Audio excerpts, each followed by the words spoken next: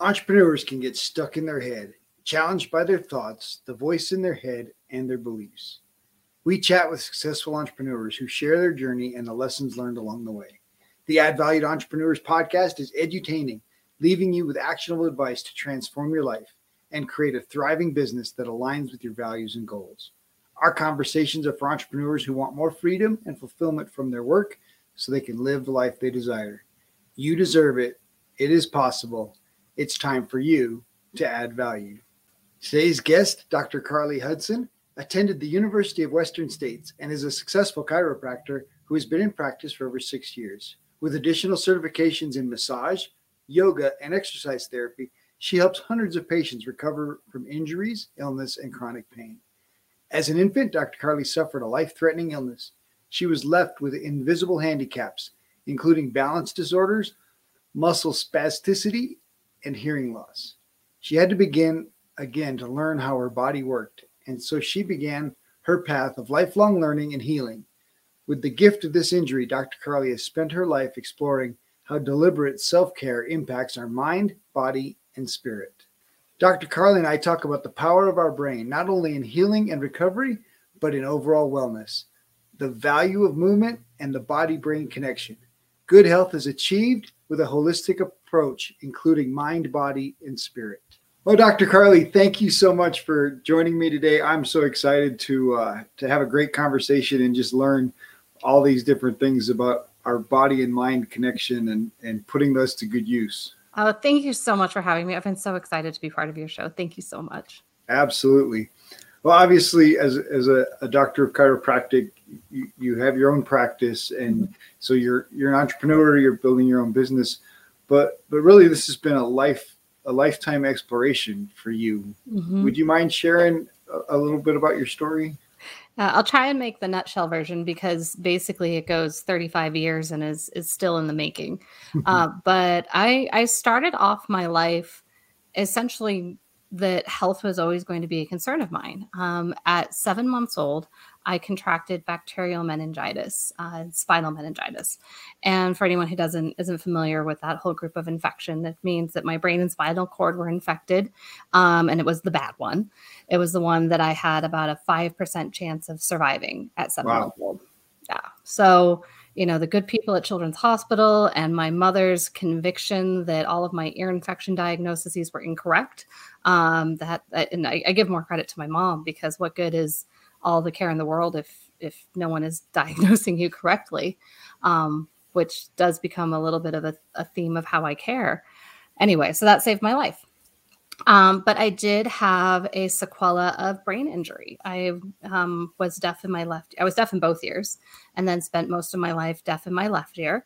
And then I had all sorts of motor pattern issues where essentially I moved about the world as if I was already 2 drinks ahead of everybody. And this starts from like 3 years old. So clearly we're hoping that's not the reason, but my walk was all over the place. It was serpentine. I would get confused easily, lost easily. Just basically your drunk friend. And I did a lot of rehab and I did what I needed to get through. But at some point, the medical establishment and the insurance companies said, "You're as good as you're going to get. You're done." And I still couldn't hear, couldn't walk in a straight line, couldn't stand on one foot, anxiety, cognitive issues, speech issues, memory. Like when you hurt your brain, it hurts a lot of things, as it turns out. And I just always knew that wasn't good enough, and that compensating wasn't a good enough way to get through life. So flash forward, and I ended up, since this is an entrepreneurial podcast, but I ended up starting my first business at 23 when I became a massage therapist. I originally wanted to be a psychologist, and then decided I'd pay my way through school with massage therapy. And once I got my hands on the body, all bets were off. This is an incredible healing, expressive organism, and the layers between emotion and psychology and what we might call spirit or belief, all of these things pull into our healing. And so I opened my first practice as a massage therapist out in Boston. And then after that, I found chiropractic. And so that's how I became a chiropractor. But to put a little cherry on top of the story, and whichever way you want to go after that, is I did find a chiropractor. I found a functional neurologist. When I was in school, my brain condition was getting worse and worse and worse due to the stress of having to think so much. We were doing about 40 to 50 hours of class time a week, plus all the studying that comes after it. And I just couldn't keep up. My brain was falling behind. And the way it expressed that to me was I was losing control of the left side of my body. I could deliver an adjustment with my right hand. I had speed and coordination, and my left hand was out to lunch. And I needed a doctor's note so I could take my tests earlier. This was my solution. I was just going to take them, outsmart my brain. I was going to take the tests before my brain got tired. And I needed a doctor's note. And I found this doctor. And it was the first doctor I had seen in nearly 30 years who said, I can write you the note and I can fix you. And then I went into the world of functional neurology for treatment, and that plus several other modalities, if you want to get into it, I consider myself handicap free. I still have places I need to learn and grow and strengthen, but I'm 35 years old and carrying none of the baggage that I took with me for most of my life. 30 years old. I actually don't know how old I am, but somewhere in there. So let's talk about outsmart your brain. It was a good plan. It was the best plan I had. There's a certain amount of coping that we have to do. And any of your listeners who may have chronic disease or have a loved one that has chronic disease, we can't overlook the fact that there is a certain amount of accepting what is, accepting where you are at right now. And so I always worked this tightrope of knowing this was not my forever and owning that this was my right now. That right now I couldn't go out in my teenage years. I didn't do the rebellious thing because I couldn't. And I'm sure my parents loved that. I just don't have any great stories because I did drive the wrong way down a one-way street once, but that was a sign of my fatigue. The one time I really went wild that night. I stayed out until 10 o'clock, you see, and I had been exhausted, and there's no drinking. There was no drugs. I was just pushing my brain to the limit of fatigue. And I got so confused that I got to this intersection. As a friend of mine, I've been driving to his house for years, and I got to this intersection leaving his house, and it had one of those medians down the middle that trees, filling it. And I could not process the spatial difference between the trees and then the depth of the actual wall that showed that there was two one-way streets. And I picked the wrong one, and I turned left down a one-way street. Middle of the night in the suburbs, thank God it was fine. But there was such a wake-up call of recognizing where my brain was right then and having to meet myself at what I was capable of and accepting the consequences of what I was not. Mm-hmm. And I wasn't ever going to be able to heal or get stronger if I kept pushing myself to breaking, because then all I would do would have to pull myself back from broken, and there would be no space left to move forward. Mm-hmm. And that's what I did in my chiropractic. I mean, 15, 20 years later, that's what I did in my chiropractic training is, all right, I can't push past my brain when it's decided it's done using my left side of my body. Most of my damage was on the left side of my brain. So everything's on the left side of my body. And so I would just have to take the test while my brain was awake enough to do it, essentially, because I could do the adjustments up until about the 7th week of my 10-week quarter. But after that, no matter how expertly I had done it, I just didn't have the nerve power to carry it out. And I had to accept that. Wow. Well, the brain obviously is incredible, and yours is coming from a place of recovery. Mm-hmm. What astonishes me is the amount of the things that the brain will do for people who have a normal body, and yet the brain will cause injury or illness to compensate for relationship, to compensate for attitude or limitation that it believes that it just believes to exist, right? In your case, you're pushing up against a physical limitation that was based on an injury or illness. But the brain will create that for the people that don't have it if they believe that they have it. Yeah, and that's the incredible thing about the brain, and where I really believe that not accepting the diagnosis that these handicaps and these injuries were forever. Because if I had accepted that diagnosis, that becomes a limiting belief. And we know now through the study of epigenetics, I mean, it's still a niche area of medicine and healing, but the evidence is exploding everywhere that how we feel and how we perceive ourselves and how we perceive our strengths really shows up in how we're able to heal and how we're able to progress forward. So part of it is that my parents never treated me like I was handicapped. I learned that I needed to sit at the front of the classroom so I could hear the teacher, and I needed to let them know that I had a suppressed immune system. We'll add that to the list. I was outside.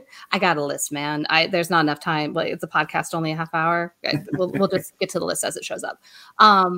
But that I would miss a lot of school because of my illness, and after that. Normal kid, go be, go do. And you don't sink into a despair of this is all I have. Again, it's this tightrope of hope that this is what I have right now, but this is not all I have. And we can ride that path either into despair or into healing. Yeah, so good. So obviously you learned that rest was an important aspect, especially for your body. But for those that have a normal brain and a normal body, however we define that, what is the importance of rest and rejuvenation? So rest, rejuvenation, recovery, these are the moments that we get to heal our body just from going through the day. We don't, I think globally, we seek to understand that getting through the day is a stressful experience for our bodies and our minds and our hearts. And I don't mean to say stressful in the like, this is bad kind of way, but that we are meant to stress. We are meant to get some wear and tear. It needs to be kind of the Goldilocks amount of wear and tear, though, that, too little and we turn to useless mush because we're not challenging ourselves. Too much, and we are constantly being run ragged by the kind of chronic stress and burnout fatigue that is so rampant these days. Just enough, the Goldilocks amount, then we're pushing our bodies and then we're giving ourselves a chance to rest and recover. That rest and recovery is essentially your body's way of taking stock of all that has gone through the day. A good night's sleep, that solid 8 hours of sleep, not the 4 hours that you can squeeze in after your 14-hour day of work. And then you have to get in your workout and make dinner and take care. 4 hours is not enough. I know you're doing it. I know you can do it, but you need more. I'm here to tell you. But that 8 hours of sleep is when we convert those short-term memories into long-term memories. It's our brain actually shrinks and squeezes out all the fluid so that it can be reperfused with new fluid the next day. Everything gets a little wear and tear when we shut down for the night. But along with that, not just a good night's sleep, but meditation and breathing and nutritious movement. This is what tells our body that we are safe and helps break that burnout cycle of panic more, so that we can lower our blood pressure and go back into growth mode. When we are in constant panic mode, we are only focused on surviving, and we can't survive and grow at the same time. So I think I wandered there, but hopefully that got somewhere. so valuable. I mean, obviously, our culture as a whole has encouraged this hustle, and even you mentioned, going to school and then homework, and then we're training people to spend an 8-hour day working at work and then taking it home with them as well. And so this preparation system we've created starts that stress at a pretty young age. Yeah. That was my graduate work, but I don't remember so back elementary school, but when I was in high school, I did all AP classes, and we'd go through the whole school day, and I would still have 5 or 6 hours of homework. And at one point, I actually sat down and I did the math of what each of my teachers said. Oh, this should just take you a half hour. This should just take you 45 minutes. And I added it up across my I think I had 7 classes, my 7-class day. And suddenly I had 6 or 7 hours of homework that was due the next day. And all the teachers knew that we all had to go to 7 classes a day. And I just wondered if any of them did the math for what we were taking home with ourselves. You're right. We are trained for it for a very young age. Absolutely. So you mentioned something, nutrition, movement. Somewhere in there, you mentioned nutrition and movement. So let's explore the value of that for the body. Yeah. So I like that you broke it down into 2 pieces. I think I actually said nutritious movement, which is a lot of what I teach in my practice as a chiropractor. So that's my bias of healing for what I teach my patients. But we need good nutrition and we need movement. There's nothing new under the sun. So I'm going to be telling you things that you have heard before. And my only hope is that I'm going to say them in a way that makes you think, maybe I'll try them this time. But our body is fueled by whole foods, and it's not as simple as calories in, calories out. If that was the case, the calorie weight of a Snickers bar would be worth the same thing as the calorie weight of a nice salad with maybe some chicken on it and some good, olive oil, good fats in there. That they would be equal. But they are not equal in the eyes of your body, obviously, because what we are made up of are the building blocks that is inherent in this food. And chemically processed food is not food. It's chemically processed chewing experiments versus, eating whole foods. Now you're getting the building blocks that you need to make up for the wear and tear you did throughout the day. You need the protein pieces, whether you're getting them from animal sources or not. You need the protein pieces to replenish and rebuild the proteins in your body. You need the minerals that come from plants to replenish the minerals that you need for the hormonal and chemical reactions that give you feelings and excitement and energy. You have to put those in your body so that you can be supplied every day.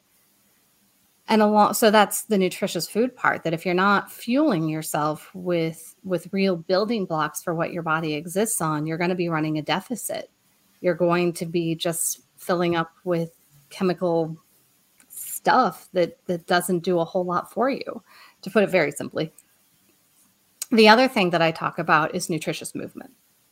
And that, like I said, is my bias because of what I teach.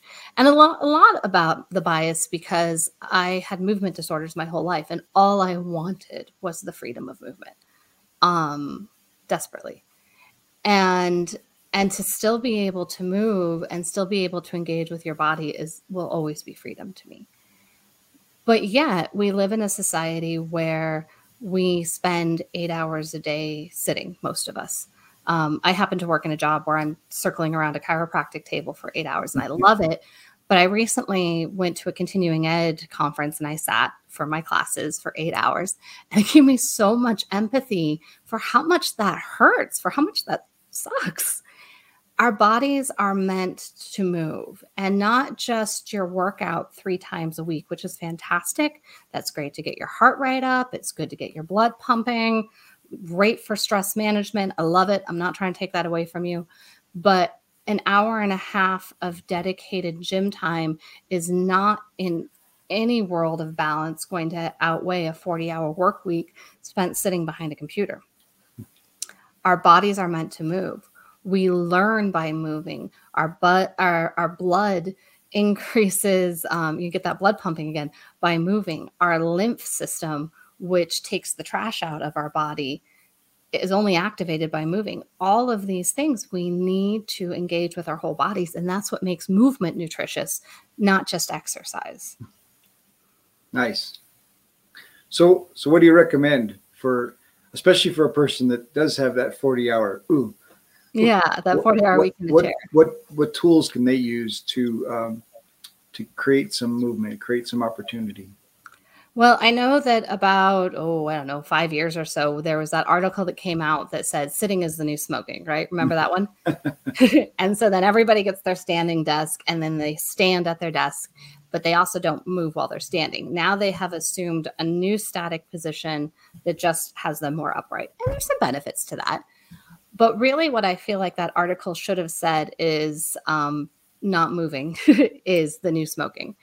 And so whatever you can do to bring variety to your workday, and this has actually opened up a lot. It's one of the silver linings of the last 2 years is that as everybody's work environment has changed so much, so many people are at home or at least part-time at home if you have an office job. Now you're not the weirdo pacing around your cubicle. You're the weirdo pacing around your kitchen, but there's nobody there to witness it. So, if you have a conference call and it's not stuck in front of a video screen, pop on your headsets and do laps around the house. And these aren't laps for cardiovascular fitness. These are laps for the sake of walking. Humans as a species are meant to walk for long distances, miles at a time. And so just taking your conversation on a walk or your business meeting on a walk, say you've got somebody local, don't go sit at a coffee shop, go for a walk. So there's one. Certainly being able to have a standing desk so you can stand versus sit part of your day, that induces more movement. I have a couple of patients that I just love their ingenuity. They get things like a wobble board or a rebounder, one of those small trampolines, and they just bounce their way through their meetings. They're sitting on their little wobble board or they're bouncing, but they're shifting their weight back and forward. They're engaging their core, and we can get into why all that is important, but they keep shifting and moving throughout their whole workday. This whole idea that we take the fidgety kid in elementary school and say, you're not sitting still, you're the problem. I think we should be listening to this fidgety kid who wants to go run around outside and say, that's pretty smart.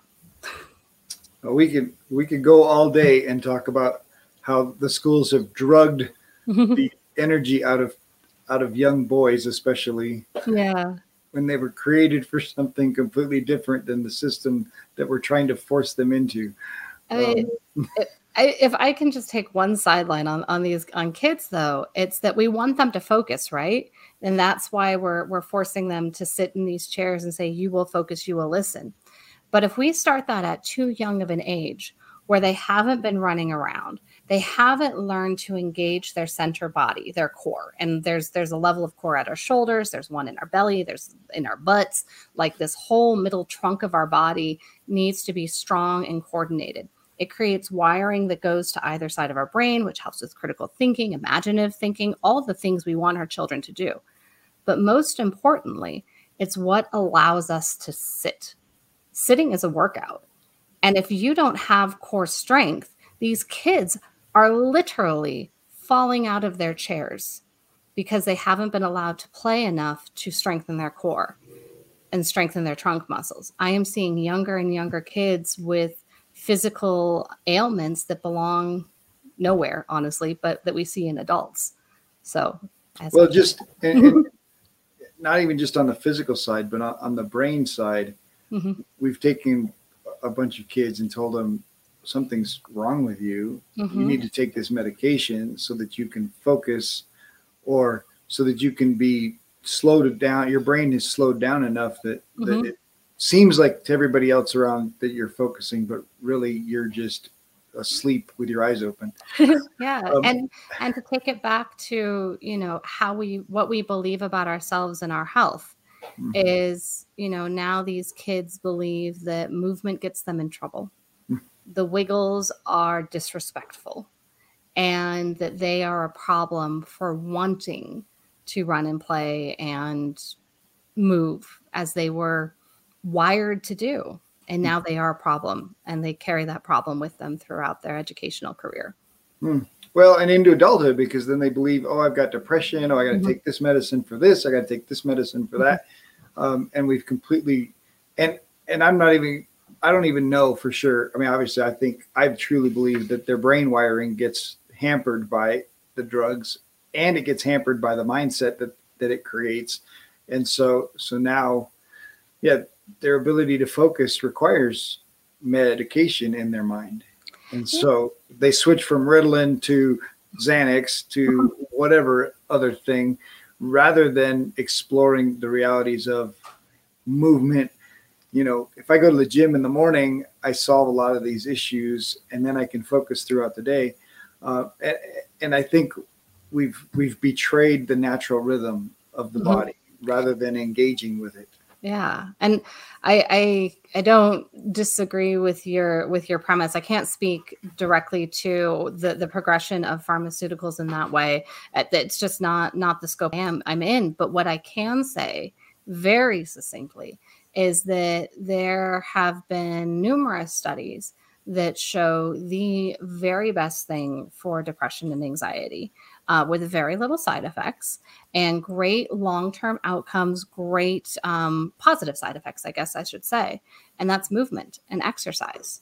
It outperforms pharmaceutical interventions one after another. And so what I can certainly say from my bias of movement is that when we stop letting kids move, we stop supporting the neuronal connections across their brain. We stop with that playful interaction with their community. We stop with the endorphins and the hormones that come from all of that movement. And all of that will certainly add up to a great big pile of depression. And, I like I said, I had movement disorders. I had a lot of stuff going on. So I can't say it was just because I couldn't move. And I could move. I did play. I did what I could. But I was quite the bookworm. And I dealt with clinical depression in my teen years. I was suicidally depressed by the time I was 19 for all the health stuff that I have been carrying with me. It got too heavy. I didn't know how to ask for help. And I was tired of it. And what came around from that is, without pharmaceutical intervention, I learned how to witness myself. I learned how to ask for help. And I learned, most importantly, how to tell myself a different story. I stopped telling myself that I sucked and I was broken and I wasn't worth any of these things. I wasn't worth keeping up with. I wasn't worth people slowing down to help me. I learned to tell myself I was worth so much more, and I had more energy. I got out and I did more. And that was even before I healed my movement disorders. So powerful. Like that, how a 19-year-old figures out how to change their stories. I mean, obviously that's a great huge therapist. Great therapist. Yeah, that's a huge win. I mean, that's my driver for helping people just with limiting beliefs. But to get to the level of depression and those things, and the power of changing your story that you're telling yourself, which of course changes your beliefs, which changes your habits, which changes your actions, is so powerful. Yeah. So could you explore a little bit more about changing the story, the value of changing the story? Oh, it's everything. I mean, no, it really is. When we get caught in the idea of a negativity bias, and our brain is lazy, it wants to keep things efficient, and so it's going to look for what you tell it to look for and nothing else. I'm oversimplifying neuroscience to such an egregious degree, but just on it. But it has this bias, and so if I've decided that I'm broken, and that I can't keep up with my peers, and that no one has suffered the way that I have suffered, and I'm just done with this life that I've been living. I had a lot of evidence going into my depression. I mean, let's be honest here. But I find more evidence. I find more evidence of how no one has ever suffered the way I have suffered, and no one understands, and the evidence piles up and piles up. And then it starts creating the story of this is forever. And there's one way out.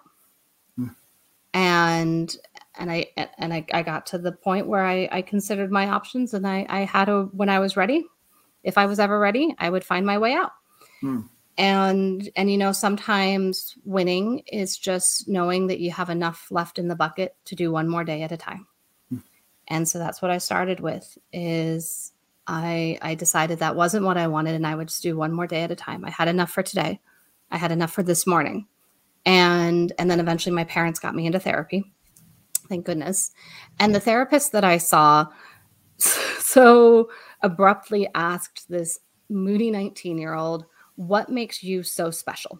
Dang it. And he shut me up. And I am a talker.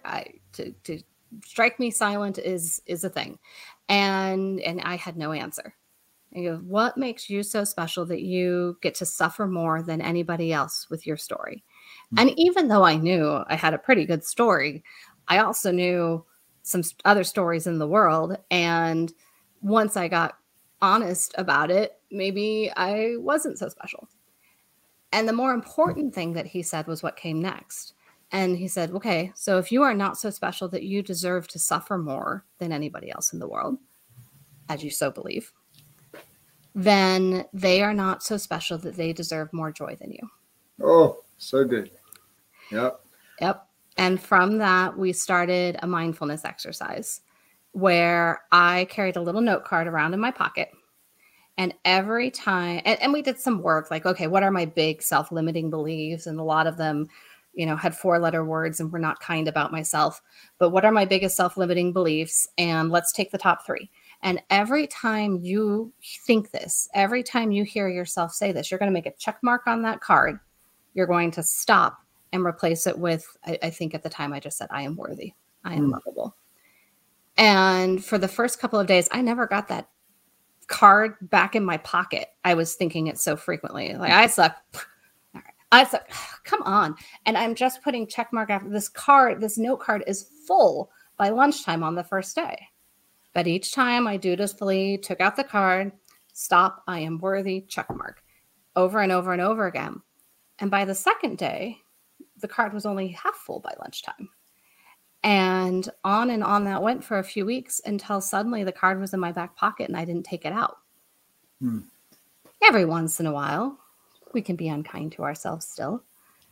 But I had reprogrammed my brain to see myself as worthy and to see myself as lovable and to see myself not as broken, but as unique with all of these learning opportunities that give me so much empathy for my patients that were someday going to be a gift for the people I care for. And I can tell you the moments I have in my office now with people who have suffered brain injuries the way I have and never been understood. And I get to be the first person that sits across for them and say, I know exactly how you feel. And I know who to send you to so you can feel better. It makes it worth it. It really does. Absolutely. We will be right back after this short break. This episode is sponsored by Add Value to Life Coaching and their Inner Circle team coaching with a new team forming in January. Limited seats are available. Apply during the month of December to be a part of this group coaching program. It can be found at addvalue2life.com. Welcome back. Let's get back to more greatness. And obviously, neither one of us are professionals on that side, on the therapy side. And so if you are at that place where you're feeling hopeless and you need somebody to call, there are resources. And so please reach out, because if you only have hope for that half day or hope for that, that one day at a time, that's a point where you need to get professional help. Oh, absolutely. But if you have that hope and you're still feeling this lack of self-love, it's a really powerful exercise, right? To challenge yourself to the positivity bias, right? To challenge your brain to say, no, I don't have to accept this negative bias. I can choose a positive bias. Yeah. And it does change so much. And not just in how you feel about yourself, but obviously if you can experience self-love, you can experience love for others. Yeah. And it really does have the power to change everything. It does. I think about I've been with my husband. We met when we were 16, started dating at 18. And so he's been here with me through all of it. For whatever reason, he decided he wanted to come along for this ride. And I'm really lucky to have him. And there was a point in the midst of my depression where he could not tell me he loved me enough for me to believe it. Because I was an empty pit. And everything just fell straight to the bottom. And suddenly that idea of self-love and that idea of self-worth started repairing the hole in the bucket, so to speak. And once I placed a container around myself that was worth filling, everything started to stick. Everything started to fill up that bucket. That's so good. Like, but that's the truth of when you have a hole in your bucket, and even if somebody's loving you as much as they possibly can, it'll still never hold.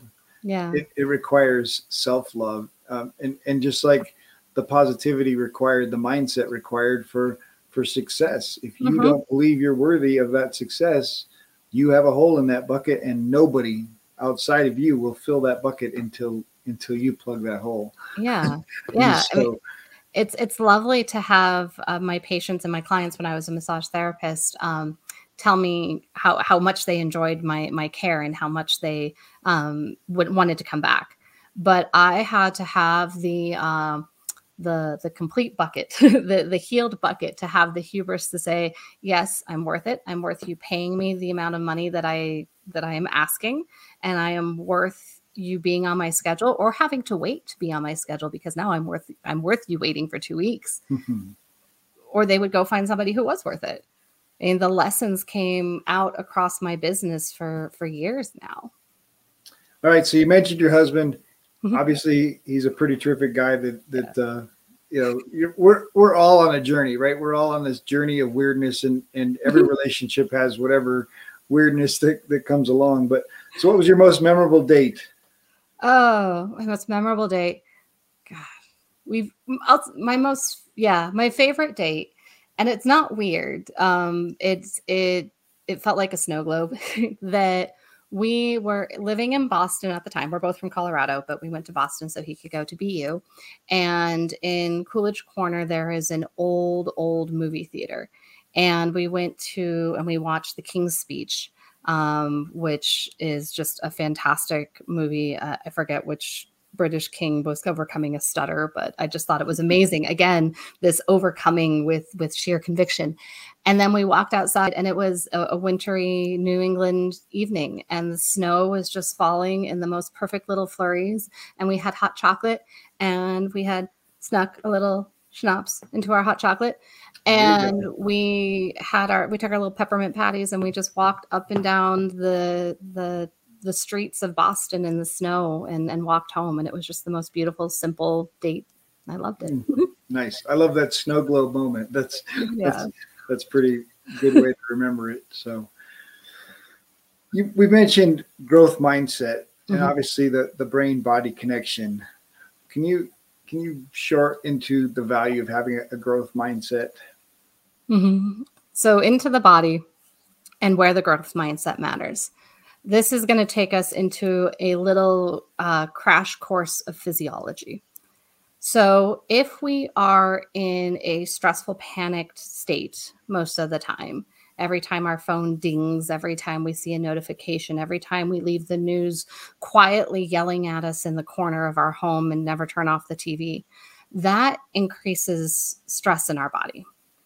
And whether it starts with the idea of I am stressed, and then I'm going to negatively bias all these things that I'm looking for in my life that are stressed, or, it legitimately starts from a place of my work is hard, my life is hard.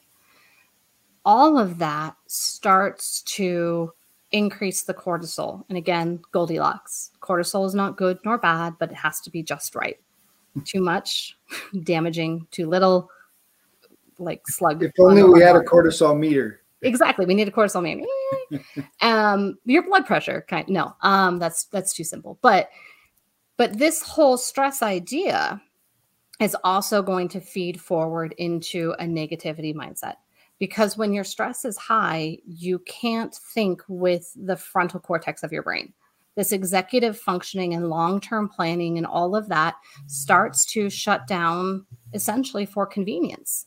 And we draw back into the so-called lower or more primitive areas of our brain where our decisions start to become emotional and they start to become immediate, fix the problem in front of you so you don't die kind of processing.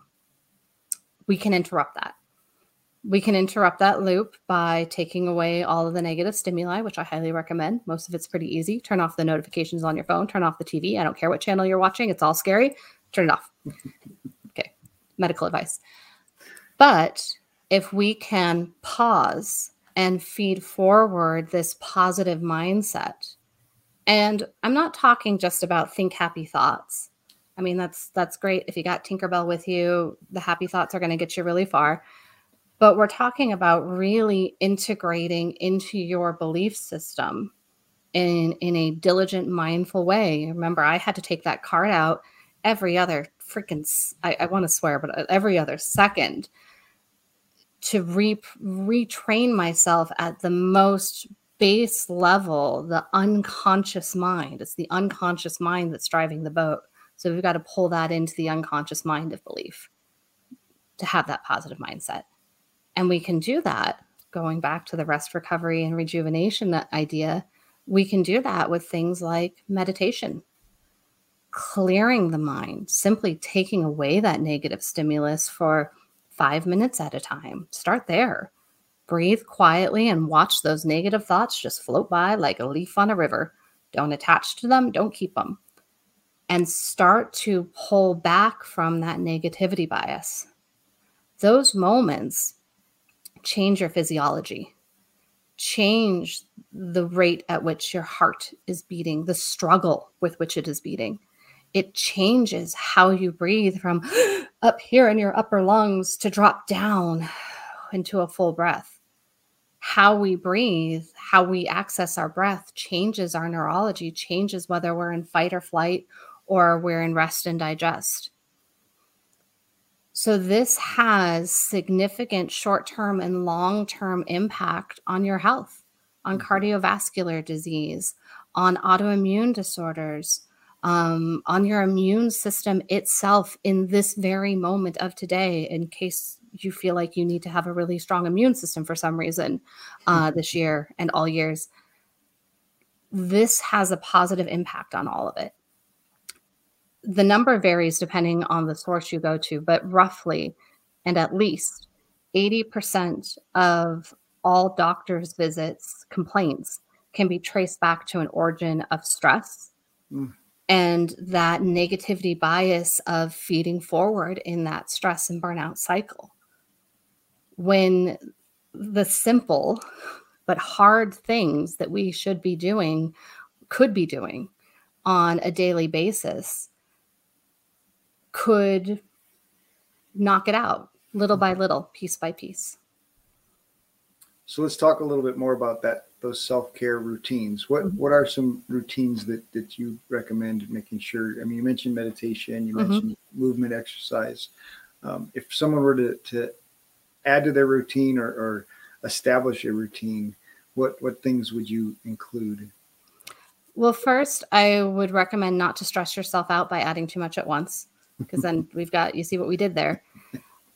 Pick one thing and pick it, do it until you've got it down, until it is part of your routine, because otherwise it just becomes another checklist. And I know that all of you have a checklist, of what makes you so special that yours is the longest, but I know yours is the longest. So, because mine is. So don't add it to your checklist. Make it something that can become part of your routine. And so there's a lot of different categories that you can pick from. If meditation piques your interest, start with a morning meditation that's 5 minutes long. There's all kinds of apps that can give you guided meditation. You can set a timer on your phone with a happy bell to end it, whatever your inroad is, the 5-minute meditation. Another thing that's simple and happy is being hydrated. Most of us are dehydrated, and that is stressful on our body. It's not fueling ourselves right. So start with hydrating. get yourself I like having a straw, get yourself a nice little water bottle and drink all day until you're drinking and hydrating throughout your day. Or movement. Maybe you're just going to pick that 10-minute break that you get. Used to be the water cooler break, but now you're going to walk around the block. Or if you work from home, you could do something as simple as walking to work every day by walking out your front door, walking around your block, coming in the back door, coming back in the front door, whatever you've got your access to. But you just did a handful of steps every morning, movement, you changed your perspective, you started your work day. And then at the end of your workday, commute home, walk around the block the other direction. You're moving and you are taking a moment to close your workday and re-enter your home with a different mindset. All of these are very little. And no, they're not going to get you off your blood pressure medication or get you off of, any other kind of thing that you might be doing in that moment. And I think that's the really hard part about making lifestyle changes and using lifestyle medicine. We're really used to interventions, surgical interventions, pharmaceutical interventions that are a light switch. You're going to take something, you're going to take an aspirin and the pain is gone. Well, the pain's not gone. Your perception of the pain is gone. So what I am suggesting that you do is that you change little by little your body's resilience, your body's interaction with stress, your body's ability to cope by moving it more, watering it more, being kind to it, so that you're not in this constant feed forward of physiology that runs you down, just literally destroys your body. And over time, you're going to find in a way that you forget that you had a headache, and the way that you forget that things were hard when things are good again, you'll forget that you're not getting sick every other month. You might not realize that your back isn't aching as much as it would. You might not notice that you're not fighting with your partner or your kid as much as you were. But all of this will start to feed forward, and suddenly your life is going to be kind of shiny. Yeah, that's those are all really, really good and all fairly simple, right? Like the challenge is, I know, like adding a workout routine because we want to get rid of, that extra 10 pounds, and recognizing that there is no microwave solution. There is no, actually too many have chosen the pharmaceutical or they try pharmaceutical solutions, even though every one of them clearly says this doesn't work, but spend money on it anyway. And then the surgical solution, right? Like a lap band's not going to solve the problems that this person's created in their health long term. Yeah, they may lose weight because they've cut so much calorie intake out, but ultimately 10 years from now, they're going to be, something else is going to go wrong, even if it's not gaining weight, because they haven't solved the mental and physiological issues that have caused this. Yeah. I struggle with, I think our medical system has done the same thing with depression, because doctors have this idea that they want to treat people, they want to help people, and they turn to their pharmaceutical friend and they say, well, they just don't feel good, so give us a drug that can help them feel good. And now we've created billions and billions of dollars worth of these drugs that supposedly help people make people feel good. And even in their promotion materials, they say they don't even know why or how. Like, this just works because we don't know. Well, and if the side effect is suicide, you kind of have to wonder about that. Don't you? But, when we think about that, you made a couple of really good points thinking about the lap band. And I love your term microwave solution. I wrote that down. I will be stealing that just to be transparent. But we kind of need to start looking at what we have always considered symptoms of health and what we might need to look at differently. So I think one of the gifts of being in chronic, brokenness, and it's in my own way, being in chronic pain, is that I don't judge my health on whether or not I have pain. I judge my health on whether or not I can manage it. And if I know what I need to do to improve it, make it last less long, let it be less of a burden on my getting through the day. Now, sure, I could have it not be a burden of getting through the day by taking aspirin, but I got to tell you, some of the nerve pain I experienced, it doesn't care about aspirin. Let me tell you. So I had to start thinking of ways of healing it and getting down to the foundational level of it.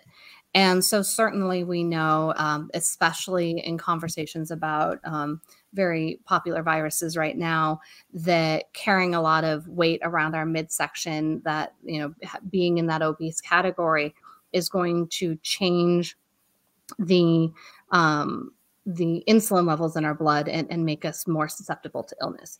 And this is true just in general. But if we look at this just as a lose weight, we can lose weight in really unhealthy ways. We can lose weight in ways that are really inflammatory to our systems, that hurt our connective tissues, that waste away our muscles, that we actually become unhealthier. And that's where the reputation of the yo-yo diets really come in. Or we can lose weight that is in a slow and steady way. But if we do it with good foods and gentle movement, I've seen patients who have chronic knee pain and hip pain and back pain because they're overweight. That's what the establishment says. This is because you're carrying too much weight. Well, they've lost 5 pounds, but they've also lost that pain because they've stopped eating chemical inflammatory foods. And now that has given them another measure of health. That has taken away the burden of some of what their body is struggling with. So doing little things from a really foundational place in a way that's going to add up is going to be far more impactful to our overall health and resiliency than just trying to cut off the thing that's a problem, so to speak. You cut out the weight and you're still eating in a way that is inflammatory and not healthy for your body. And there are plenty of what can be called skinny fat, where we have a lot of visceral fat deep in our abdomen, even though we have the appearance of health, are still eating crud. It's just not showing up on our bodies the same way. Well, and the lifestyle change to make that shift. Yeah. So it really does require a mindset shift, a behavior shift, and a belief shift to create a long-term solution that helps the body, but also is long-term. So we're no longer on the yo-yo, right? Or the roller coaster. Yeah. No one believes that I used to be 45 pounds heavier than I am now.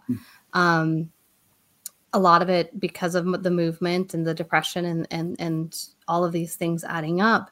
And I definitely found comfort in food. And I get a lot of questions about what do I do and what special diet do I eat? And I listen to what my body wants, but it's because I've learned over time, over lifestyle changes. I started with things like, what does hungry feel like? And when am I done being hungry? And this is, again, still an oversimplification. There are so many pieces that can get out of bounds and that you may need help pulling back from, just like I needed help with my suicidal depression. I didn't have a malaise. I was down for the count. And certainly there are places around food and eating and lifestyle where we need help, where we need guidance to start listening to our body differently and be kinder. But a really solid rule of thumb is I stopped eating anything that was overly processed. I only ate whole foods by and large. I let go of the Kraft macaroni that got me through college. I realized just what happened when I ate drive-through food and wasn't kind for me or the people with whom I shared a house, and started eating whole foods. And that is what I do by and large. And it required a mindset shift that said, this is not real food. This is packaged and advertised as food, but I know it's not food. I know it doesn't fuel my body. I know it doesn't make me feel good. And I live my life that way. So good.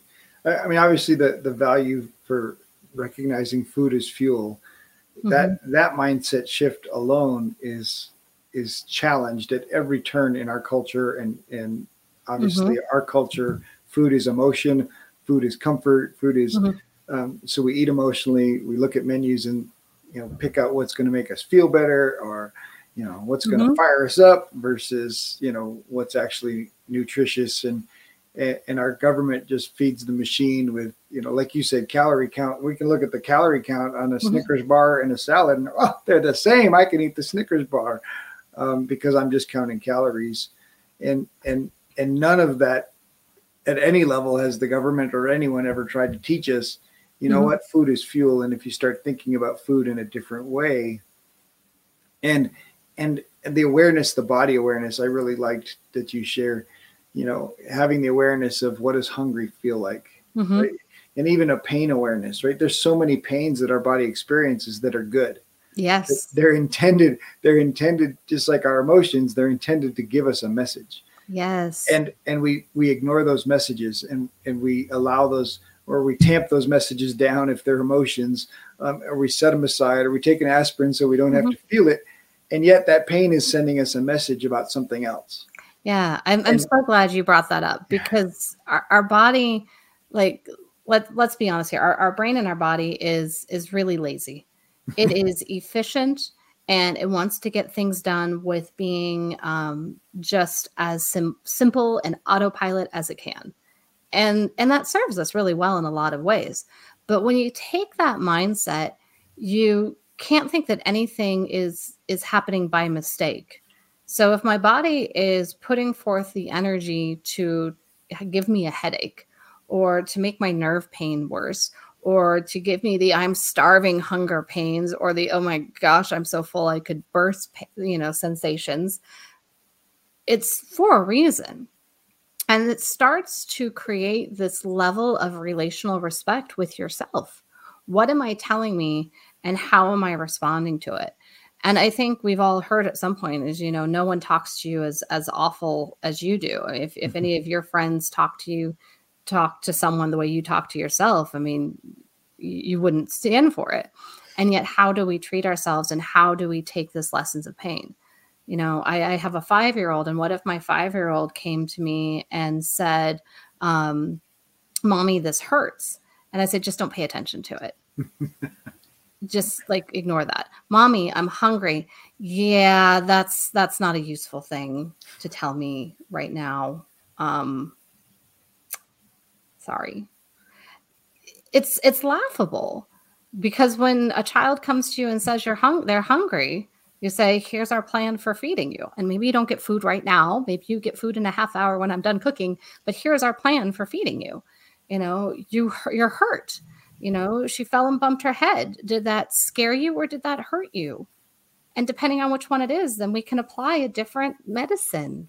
And I'm not talking about an aspirin. I'm talking about, do we assess for damage, or do we bring her into your lap and say, it's okay, I know that was scary. What if we did that for ourselves every time our body stuck its little head out of the foxhole and said, I have a problem? Instead of whacking it back down, what if we actually attended to it? What would happen? Just the awareness, right? Just the awareness of, that knee pain. I get that knee pain every time I do this thing. And rather than just quitting doing that thing, maybe it's, okay, what in that thing am I doing that's causing the knee pain? Can that be taken care of? Lower back pain. So many of the emotional, mental pains. And I like that you said, even if I just take her up on my lap and I give her a hug and say, we're going to eat in half an hour, that you've just fired off so many different brain chemicals and relational things that will set that hunger aside pretty easily for half an hour. And I think emotional things we ignore and we tamp down, and we, especially, fear and anger and sadness. And as a culture, we've decided sadness and anger are bad, and we're not allowed to process those, right? Yeah. We have to take drugs to get rid of those, or you're a bad person for feeling those. And everybody does. Yeah. And so if you don't have a system for processing those feelings and allowing those feelings I mean, they're really just they're warning signals, right? Yeah. They're just like the red light at the train track. And guess what happens when the train goes by? The red lights go off. Yeah. But It's what is this anger? What is this sadness telling you? Are you missing something of value in your life? Are you not living according to your value? Does this person not appear safe to you? And all of this, I mean, there are so many amazing psychologists that can go back into even childhood trauma and how we learn to not listen to these symptoms. But you don't have to write off the fact that this is how you learned as a child. And so this is how you shall be forever. We are phenomenally changing and growing creatures where, just like I learned for my entire childhood that I was broken, it can be unlearned. And absolutely, it requires a lot of work doing the simplest things, but it can be unlearned. Absolutely. It's just so terrific. I love the power of our brain. I love that our brain can do so much stuff. I wish we had a better instruction manual so we could take full advantage. And I know that we're learning, right? I mean, the advances in brain science are just incredible. But clearly there is a heavy duty brain body connection when it comes to healing and when it comes to health. And I think that culturally we're just tapping into that and just starting to figure some of those things out, and how much we can use our brain and our thoughts to intentionally heal ourselves and take better care of ourselves. So thank you so much for sharing. I appreciate everything that you shared. I usually ask everybody for their words of wisdom at the end. That's the last thing you get to share. Like, we just had coffee together, and you're going to leave the table with Dr. Carly's words of wisdom. Goodness, no pressure. But honestly, my word of wisdom kind of comes down into two places: is that you are worth the simple things. Simple things work, and you're worth doing it. I think so often we get caught up in deciding that we're worth it if it is a heroic intervention, if it's a heroic thing. I am worth this I am worth this gym membership. I am worth a giant commitment. And it's harder to say I am worth the inconvenience to my family and my life to go for a walk before work every day. I am worth the daily commitment to do something little. And that is where all the magic really happens, is what can you commit to do every single day? You'll see a 365, moment increase on, versus that heroic thing you've committed to twice, 3 times. So good. You're worth it. Dr. Carly, thank you so much. What a great conversation. I enjoyed every moment, and we could probably keep going for another hour, but this has been terrific. Thank you so much. Thank you so much for having me and inviting me onto your podcast. I so appreciate being here, and I love this conversation. Thank you. If you enjoy the show, please like, subscribe, and leave a review. We have a free gift for you at addvalue2entrepreneurs.com. Our Cyber December deals include 1-hour coaching slots for only $97. That's a 75% savings. And we're launching new Inner Circle team coaching in 2022. Applications are open in December at addvalue2life.com. In our next episode, Jimmy Nelson discusses the power of a story to get an emotional response and the ability to help people get a quick win. Coach Jimmy talks affiliate marketing and the power of community to build each other's business. Jimmy is passionate about personal growth and helping others find the success story within.